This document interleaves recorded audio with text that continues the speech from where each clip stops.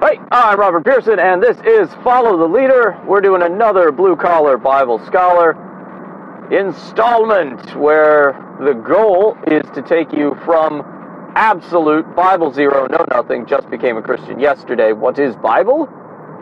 All the way to checking your pastor's footnotes in the middle of the sermon on your phone, respectfully and quietly. But you should know. And so the reason for that, too, I like to continue to repeat and keep at the forefront, you're the only one who's going to be responsible for your salvation and your knowledge, your relationship with Jesus. It's on you, bud. And that requires knowing what your Bible says. When you get there before Jesus, you can't go, well, my pastor said, well, our denomination's doctrinal stance is... Nope, it's you. It's all on you. And that's a little bit of a big deal. Don't stress out over it. God knows what you don't know. And He's not going to hold you to an unrealistic standard, because that would be silly. There's a verse in Proverbs that says, do not say to God, I don't know. The Lord knows and takes that into account. I'll put the reference down below, because I hate referencing stuff without having the numbers for it. I don't have the numbers off the top of my head, but it's in there. And I'll have the numbers down below to prove that it's in there. So, we're doing today the book of Exodus, and just going to go through the books of the Bible, one at a time, at least one of them a week. Lord willing, I might start doing one Old Testament and one New Testament a week. We'll see how it goes. So, I looked a lot of this stuff up on my lunch break to make sure I had the proper dates and some of the names and stuff. But errors can happen, so check my homework. Correct me if I'm wrong. The dating for the Exodus, I personally hold to an later date, rather, earlier in time. So on an older date. I don't know, other cars driving around. So I hold to the date that is the oldest one. At 1446 BC, that's the one that makes the most sense when you assume that the Bible is historically accurate. And when you take the Bible to be a historically accurate document, and then look at Egyptian chronology, a lot of things start to line up and paint a very plausible picture for the Exodus at an early date of around 1446 BC. This is not the consensus of even scholars that do believe the Bible is historically accurate. One of the earliest pharaohs to be proposed, back when we had less knowledge about Egyptian chronology and stuff, one of the first proposed pharaohs was Ramses. That gives you an Exodus of the 1200, 1300s. I didn't bother memorizing those because I think they're wrong. But that's why Ramses is the name of the pharaoh in every single Exodus movie. All of them. They always put it as Ramses II, and it's basically as late as you can get in the Egyptian dynasties and still say, well, yeah, we believe an Exodus happened where they walk across a sea of reeds, and the entire biblical account is essentially a farce.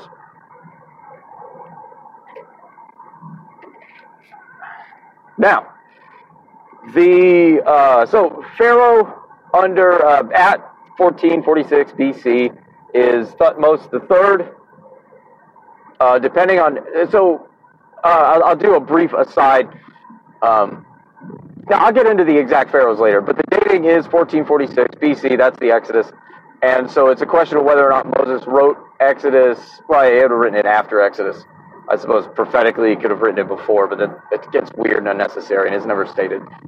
So it's presumed he wrote this when they're wandering in the wilderness after they left Egypt. So it'll be sometime after 1446.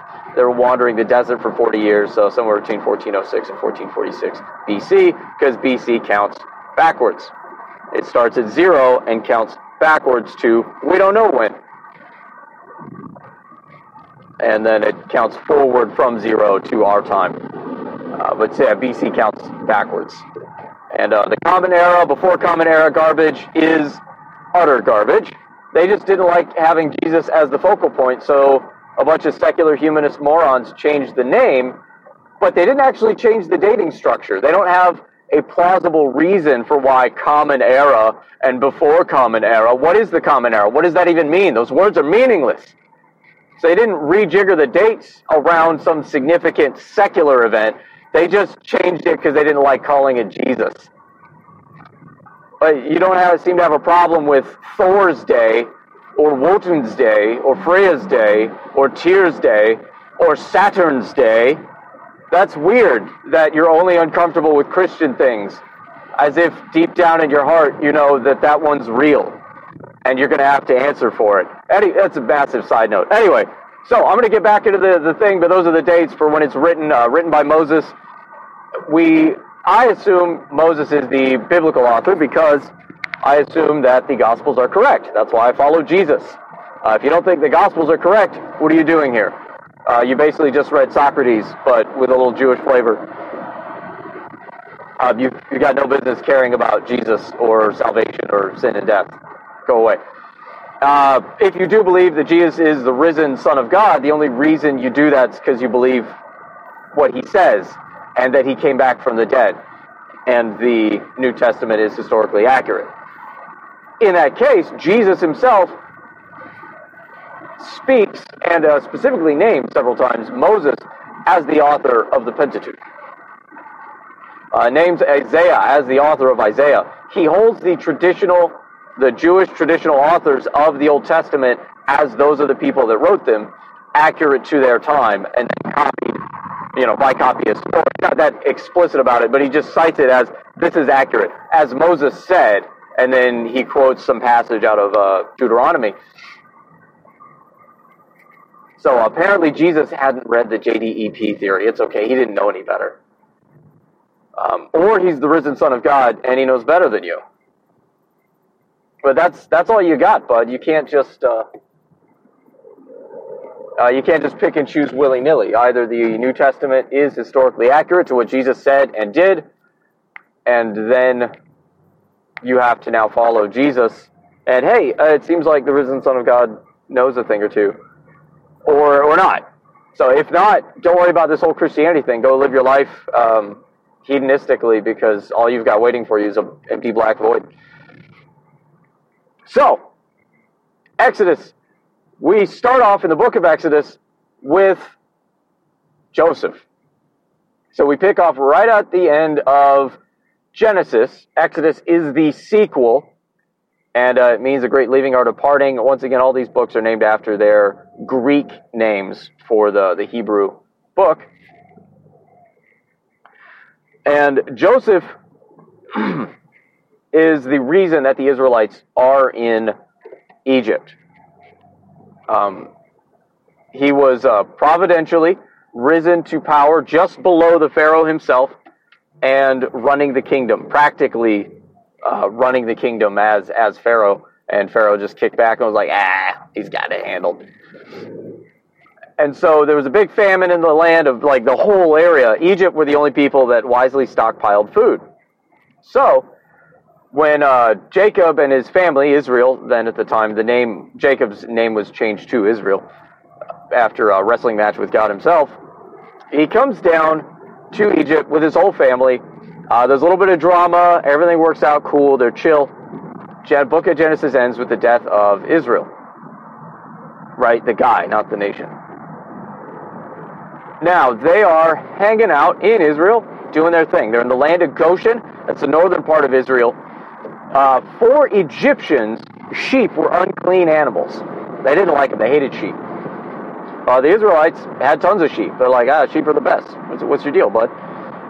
So this part of Egypt was perfect for sheep.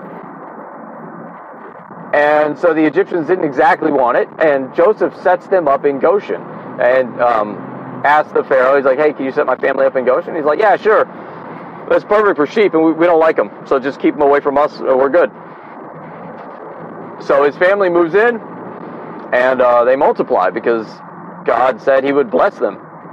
And the way God blesses you and he gives you lots of kids. Because children are a blessing, an inheritance from the Lord. Like arrows in the hand of a strong man, blessed is he whose quiver is full. Psalm 127. So, in the land of Goshen, they're hanging out, they're thriving, they're doing great. And time passes, like it does. And then Pharaoh, because they're all Pharaoh, that's the name, it's the title for the office, like you could say the President of America. And you don't have to say a name, everybody knows who you're talking about, even though that guy changes every so often. So Pharaoh, which is just the king of Egypt, it's whoever's in charge, they go through some regime changes, they don't vote on it, people just kind of die of old age or, assassination. And, or possibly warfare, depending on the date of this Pharaoh. There might have been an invasion at the time. But anyway, we get enough generations past Joseph that nobody remembers who Joseph was or how cool the Israelites are for, saving your nation. Because Joseph was definitely the reason that Egypt survived that terrible famine, as coming out as well as they did. So this Pharaoh shows up and he looks at it and he's like, "We have an immigration problem. There are a lot of these Jews, and I can't do it. What if they team up with some other country? What if we get invaded again?" Because this is likely right after the Hyksos invasion. You can Google some of these names. I'll try and put the accurate spellings down below. If you're curious, you can go down the rabbit hole on them. I'm not going to try and get too sidetracked unless I'm talking about how important it is to read your Bible for yourself, or that liberal scholarship is full of a bunch of secular humanist crocs. So, this guy starts looking around, and he's like, "We have a lot of these Jews, and they might team up with an invading army and destroy us from within, and I don't like it. We're not doing it." So he starts oppressing the Israelites and starts making them work as slaves and making them build stuff and making them make bricks to build things, and they become slave labor. And he begins oppressing them. Well, certain things happen when you're doing nothing but smashing mud and carrying big, heavy bricks all day. As a blue-collar guy, I happen to know this firsthand, you get ripped. And so these ripped guys are coming home tired every night to their wives in an area where there's no television or contraceptives. And then the Egyptians get confused why there are more Israelites, and he didn't seem to solve the problem. I don't know what to tell you, bud. Rich people just don't understand how the working class operates. It'll be their downfall. So, this guy keeps having that problem, and then he starts saying, "All right," and he goes to these Egyptian midwives and says, "I need you to start killing babies. If there's a man that comes out, kill it." And they said, "Oh, okay, yeah, that's definitely a thing we'll do. Sure."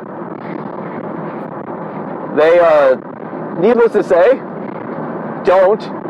And when the Pharaoh calls them out on it, they're just like, "Oh, well, these Egyptian, these Israelite women are tough and hardy, man. They they have the kid before we can get there. They just pop them out." Pharaoh gets upset.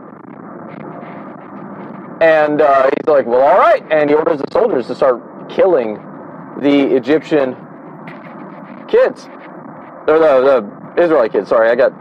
I was checking the time, and I'm trying to make sure I don't miss turns and stuff, because I'm driving while doing this. Back into it. So, being upset that the midwives aren't doing what he asked them to, or if he bought their line about the Israelite women having the kids before they get there, because it says specifically the midwives feared the Lord, and they didn't do that horrible thing that they were told to do. The Pharaoh sends soldiers out to murder the first any male children that he can find in the Israelites, and he does it, and it's a terrible slaughter. Now it's at this time that this Israelite woman just happens to have a son, and she hides him, because you would, because kids are happening no matter what. They're happening. So they've got to keep him hidden, and eventually he gets to an age where she just can't hide him anymore. He's just too noisy, and it's starting to be a problem. So she comes up with a plan and trusts the Lord, and the Bible's a little vague here. It just says what she does. It doesn't give you her internal motivations for what she was doing.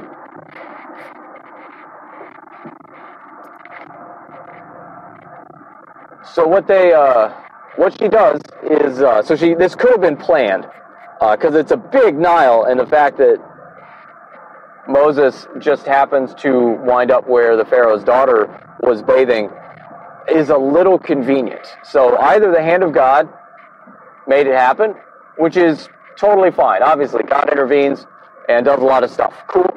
Or she was a little sly and kind of strategic about how she sent her kid out, which is still a huge risk, because they might kill your baby anyway, or your baby could drown. Because what she did was she stuck her child in a basket that she waterproofed with tar to make a tiny boat for the baby.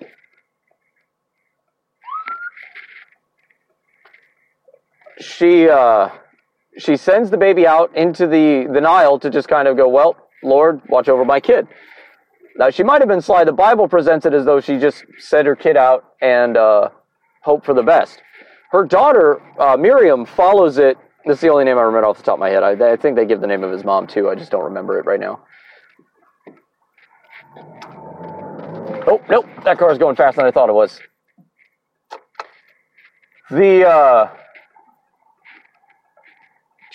Miriam is following her little brother down the river.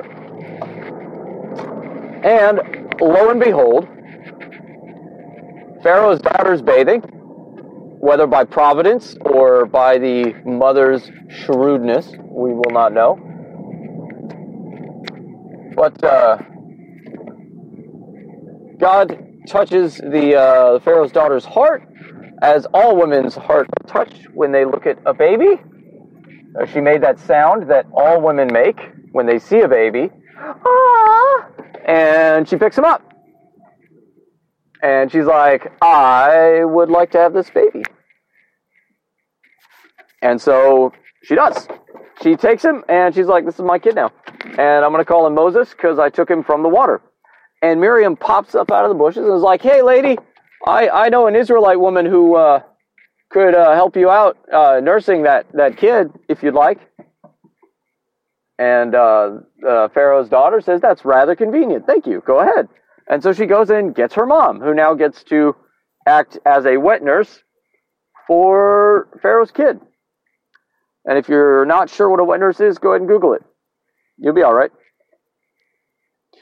So, Moses is actually raised by his mom until he's weaned, which is like 6 sometimes, depending on the culture, as old as 6. So his early childhood, he spends time with his mom, hearing stories and stuff, and then he goes off to live in Pharaoh's palace. There's a secondary account we have where, inspired by the Holy Spirit and with whatever extra historical knowledge that was had at the time that has since been lost to us, Stephen in Acts chapter 7 lays out a history of the Israelite people, and he has a big section on Moses in there where he gives details that we don't have from any other source, which I would encourage you to go read, because it's a great summary too of just Old Testament history. It's pretty Moses heavy. And so it gives you some of the thoughts and internal motivations of the people that you don't get from Exodus, but maybe was oral tradition at the time, or inspiration of the Holy Spirit, or other texts that got lost when Alexandria burned, or just the sands of time. So as we're going through this, Moses grows up in the house of Pharaoh. He gets educated in all the ways. He's a really smart kid. He gets a full ride scholarship in the EU, Egypt University, I guess, or University of Egypt. U of E sounds better. So he gets a good deal, and one day he's walking around, and they never quite include this, but he's 40, and he sees Egyptian slave master beating an Israelite, and he rolls up, looks both ways, and straight up murders the guy and just stashes the body in the sand. He comes out the next day, and two Israelites are fighting together, and he says, "What are you guys doing? You're brothers. Knock it off." And they immediately turn to him and say, "What, are you going to murder us too?" Well, it's at this point Moses gets a little creeped out, because he thought what he did was a secret. So he realized the secret's out. So the man's going to come looking for him. So he splits, crosses the whole desert, winds up in the land of Midian, which is on the opposite side of the Sinai Peninsula, if you're looking at a map. The Red Sea comes up, makes a little V shape on the Sinai Peninsula. It looks like a little upside-down triangle. And to the right side of that V is the land of Midian. You'll have the back of any Bible. You'll be able to see it. And so Moses is hanging out. He's a shepherd for 40 years. And then when he's 80, he sees the burning bush. And God says, "Hey, Moses, I got a job. It's just like a little errand. It'll be real quick. I need you to go pick something up for me. I need you to go to Egypt and lead all of my people out. Can you do that?" "That'd be great. Thanks." So it takes a little convincing, but Moses does it. And heads back to Egypt. And now butts head with Pharaoh, and they argue and bicker, and they've got the famous 10 plagues of Egypt that, God, Moses says, "Let my people go," and Pharaoh's like, "Well, all right," and then Moses is like, "Yes," and then Pharaoh's like, "Nah, I'm not going to let him go," and Moses says, "Well, have a plague," and Pharaoh goes, okay, end the plague, I'll let him go, and he's like, "Oh, okay, fine," and then Pharaoh's like, "Psych, you're so gullible," and Moses is like, "Then have another plague." To which Pharaoh feigns cooperation. They do this 10 times. And there's a little fun tidbit about the plagues if you're not familiar with.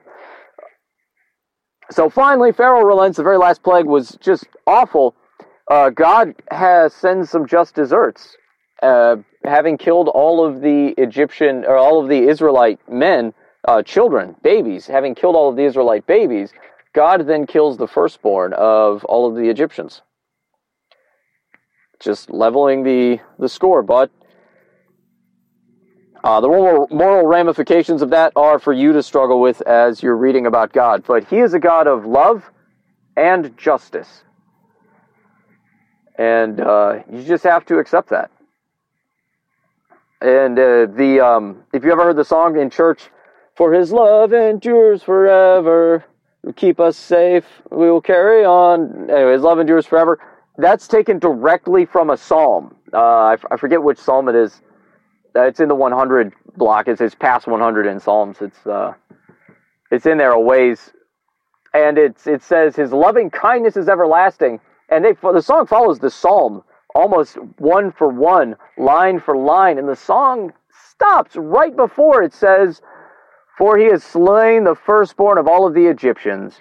His loving kindness is everlasting." I know it would put a damper on the church vibe on Sunday morning, but I think it would also be important to remember the full nature of God. We only want mercy and we don't want justice, but God is a God of justice and of laws, and there are consequences for violating those laws. It's important to remember that. What is mercy? What has mercy saved you from? You need to appreciate both. If you don't appreciate drowning, you're not quite as grateful when somebody pulls you up out of the water.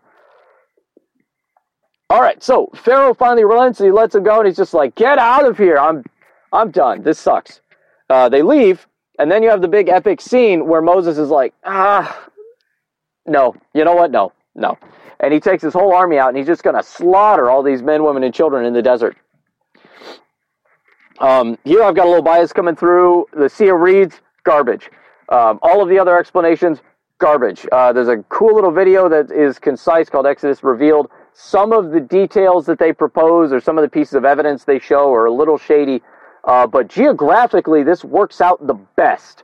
You're going to look at Sinai in Arabia, I think is a YouTube video, that some big YouTube thing that came out recently, sharing a lot of the information that was in an older documentary, Exodus Revealed. And they have some new stuff. They got some new drone footage. They snuck into Saudi Arabia to kind of show some of the stuff off. It's pretty awesome. But the Sinai Peninsula looks like a V, and there are two gulfs of the Red Sea. One is the Gulf of Aqaba, and the other one's the Gulf of, I don't remember because it's not important. It's the wrong one. The Gulf of Aqaba is the one on the right, farther away, because you'll notice they cross the Red Sea into the land of Midian. The land of Midian is not in the Sinai Peninsula. It's all the way over on the right side of that V. So they go into the desert across the trade route that goes from the top of the V from the left side of the V to the right side of the V, from the tops. Because why would you wander into that wilderness where nothing's at? Nobody lives there. There are no wells. There are no cities. I mean, there are now, kind of, but it's still really sparse. Almost nobody lives there. You've got two oceans that don't really lead to a whole lot. No natural occurring rivers that much. It's just a lot of mountains and nothing. So they go on the trade route, and then God says, turn off into the wilderness. And they start wandering in the wilderness, and it's that report Pharaoh's like, hey, they just wandered off in the wilderness. He's like, they're trapped. I'm going to murder all of them. Forget this noise. So he rides out, and now they're trapped between two oceans. And so they travel some of the ravines down and wind up at a little outlet. And you can see this on Google Maps. If you look at the Gulf of Aqaba, there's a little outlet that leads right to the Gulf of Aqaba, right to the water's edge, with big cliffs on each side.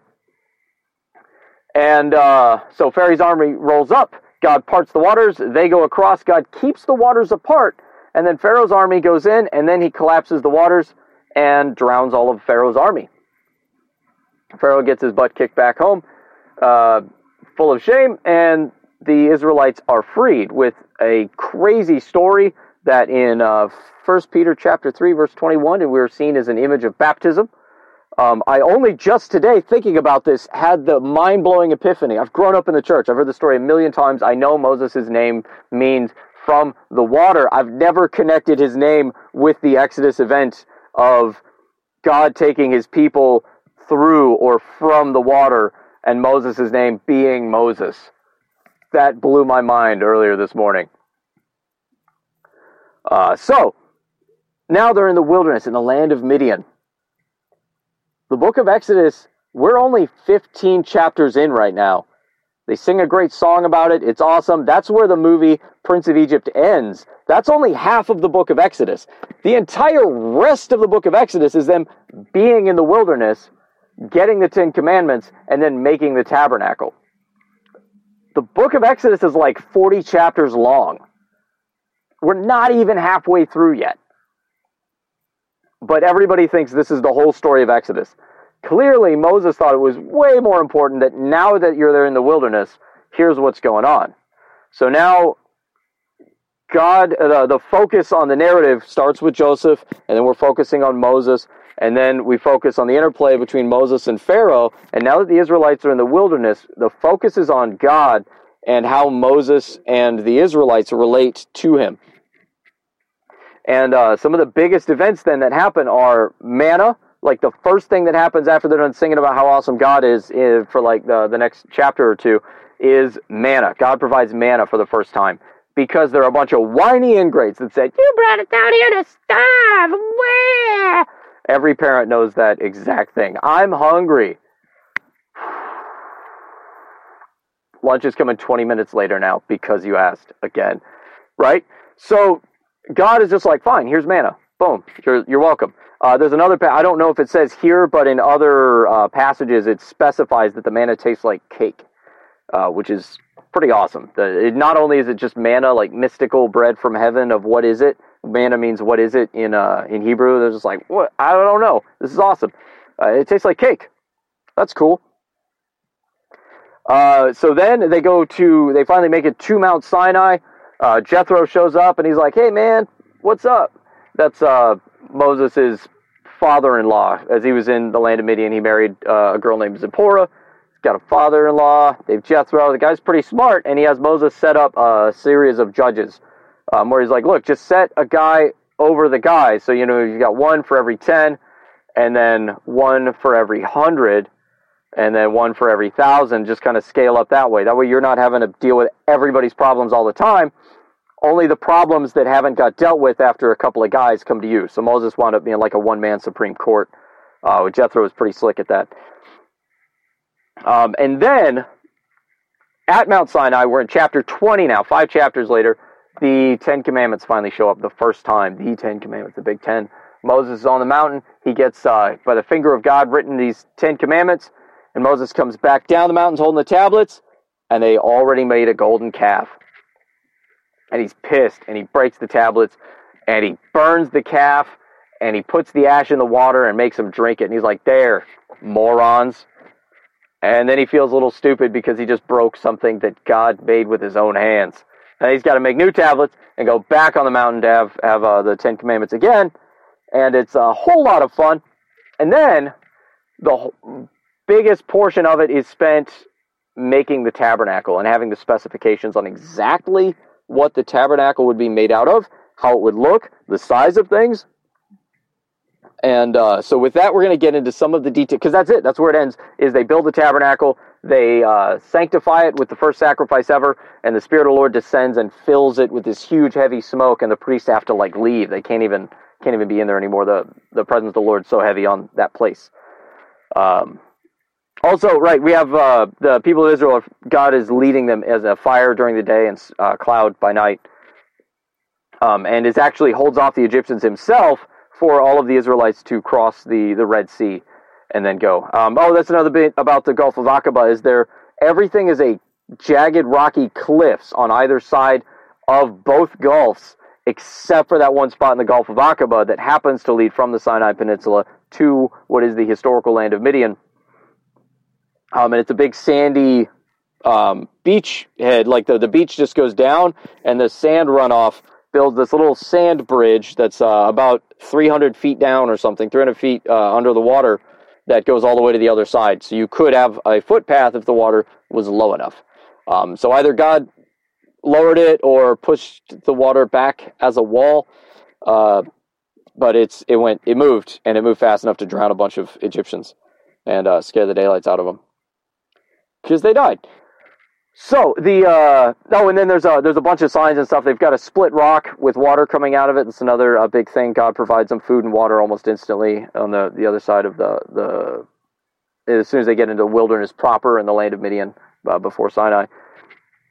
And right next door to it, you've got a mountain charred black on top that's traditionally held to be a mountain of Moses. If you talk to the local tribes and stuff, everybody go oh yeah, that's Moses' mountain. Yeah, that's the one from the Bible. The exact mountain. The one charred black on top. Forever. Because God descended on the top of a mountain as a fire. The Bible's a lie. So what happened is So I'm gonna hit some of the highlights now of the big things that people like to argue about. Obviously there's the dating, whether it was late or early or nah. I hold to the earlier date.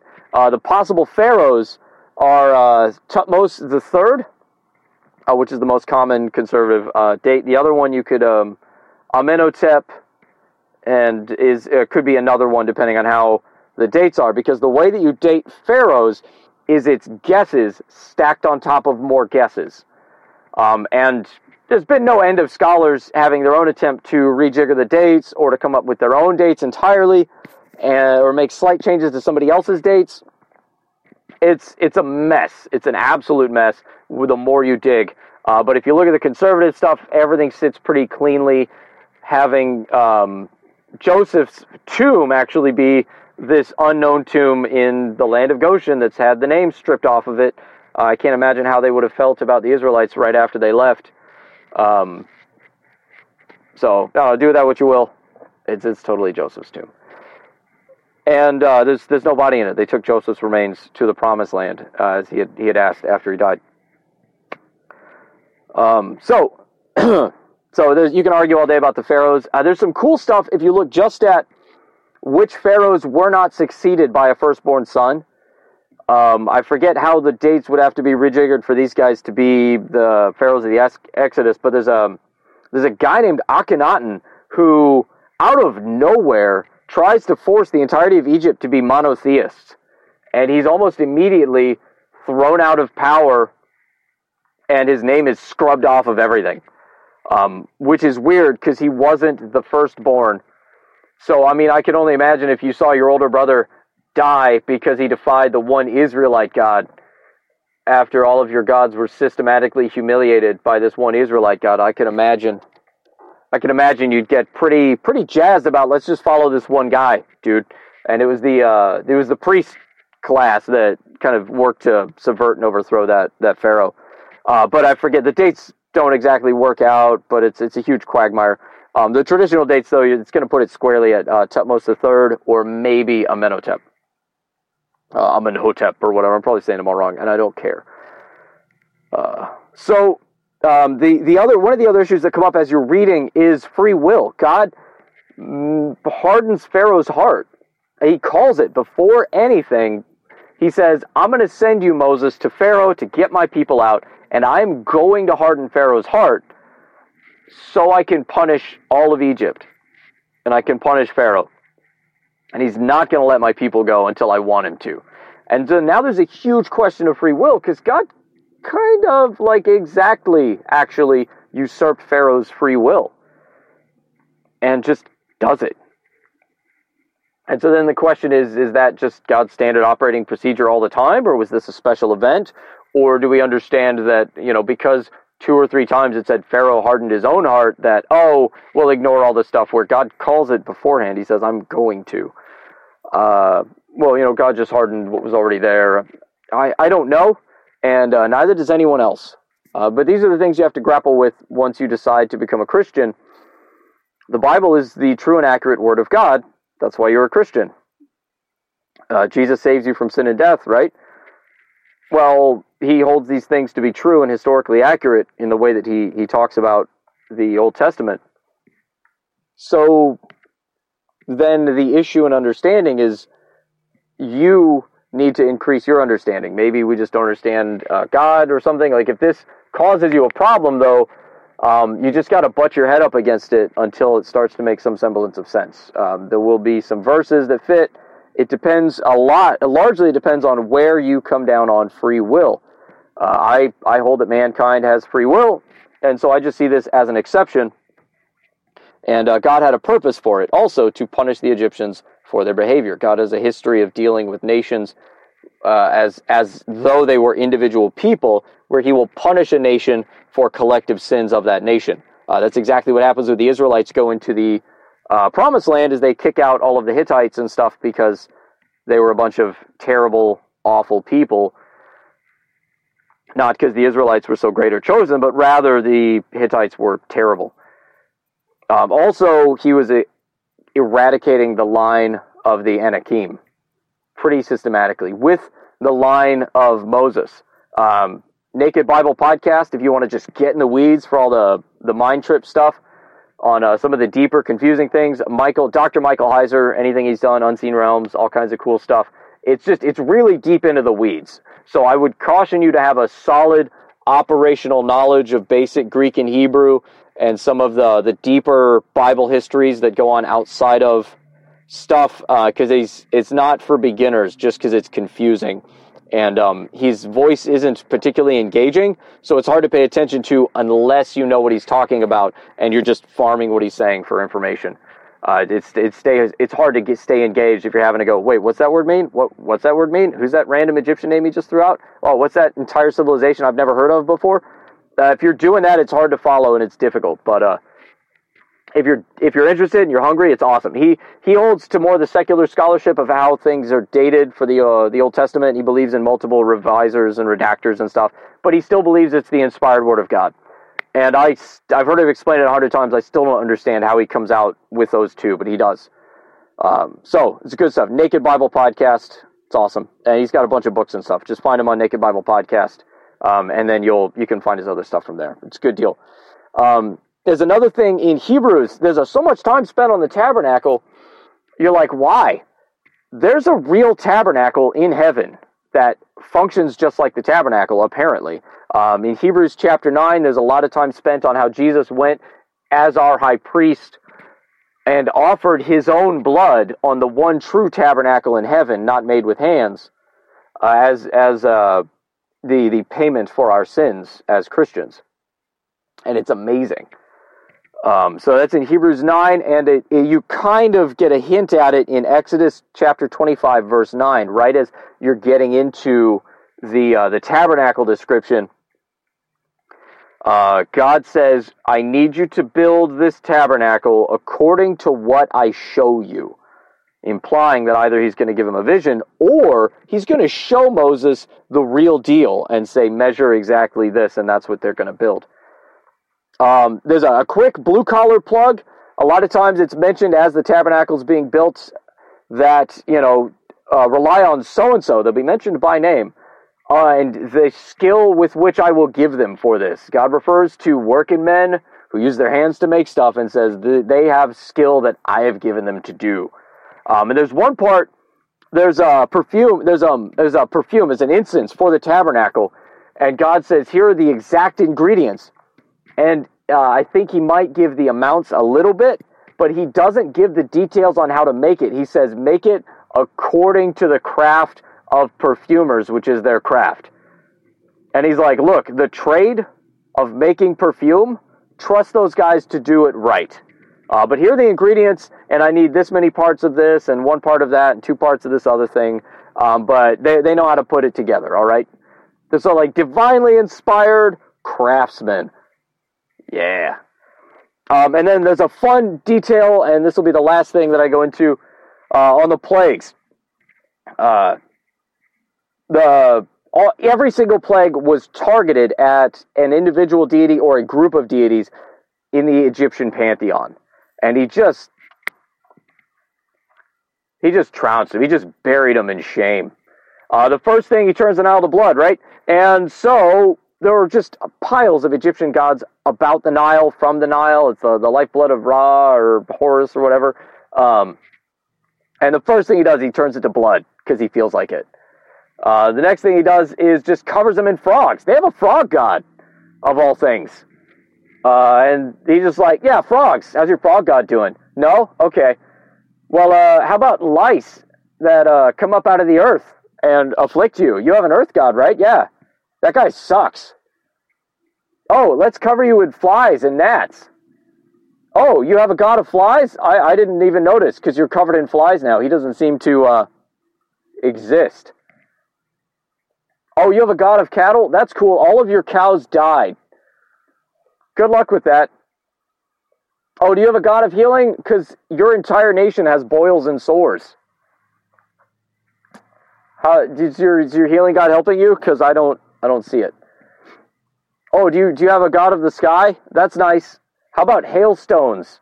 Burning hailstones falling from the sky on you all of the time. Does your sky god help? I guess not. Oh, you have a god specifically for protecting you from locusts? Because you're just getting overwhelmed with locusts right now, and it doesn't look like your god exists. Oh, do you have a god of the sun? Is it a big deal for you? That's cool. I'm going to black out the sun. Just for you. Just in your part of the country, not in the land of Goshen. Just your little corner of things is dark now. Because your sun god sucks. And then the final attack. Pharaoh was seen as a god himself. And the last plague, killing the firstborn of all the Egyptians. Pharaoh couldn't protect them. He couldn't keep them safe. Pharaoh's own firstborn son, which is a huge deal, died at the hands of the foreign god. Who then, all of the Israelites proceed to ask their neighbors and loot Egypt. They roll out of town with a bunch of gold, flipping everybody the bird as they casually moonwalk out across an ocean, or a sea. Part of a sea, a gulf. They left Egypt in ruins. That's my talking outline. So, that's all I got for you today. That's awesome. read the book of Exodus. It's some pretty good stuff. It gets a little dry when they're talking about the size and shape of the tabernacle and the Ark of the Covenant and stuff. So it's definitely worth looking up a picture of the Ark of the Covenant and some diagrams and maps of the tabernacle. Just Google images; it's everywhere, and have those to look at while you're reading the description of the tabernacle. It helps you get your mind right about what they're talking about as you read down through it. And some of the details are fairly significant, but I'm not going to get into it now. Just know that it's out there. Dig down that rabbit hole. And that's all I've got today. Once again, don't take my word for it. I'll see you next time. Godspeed.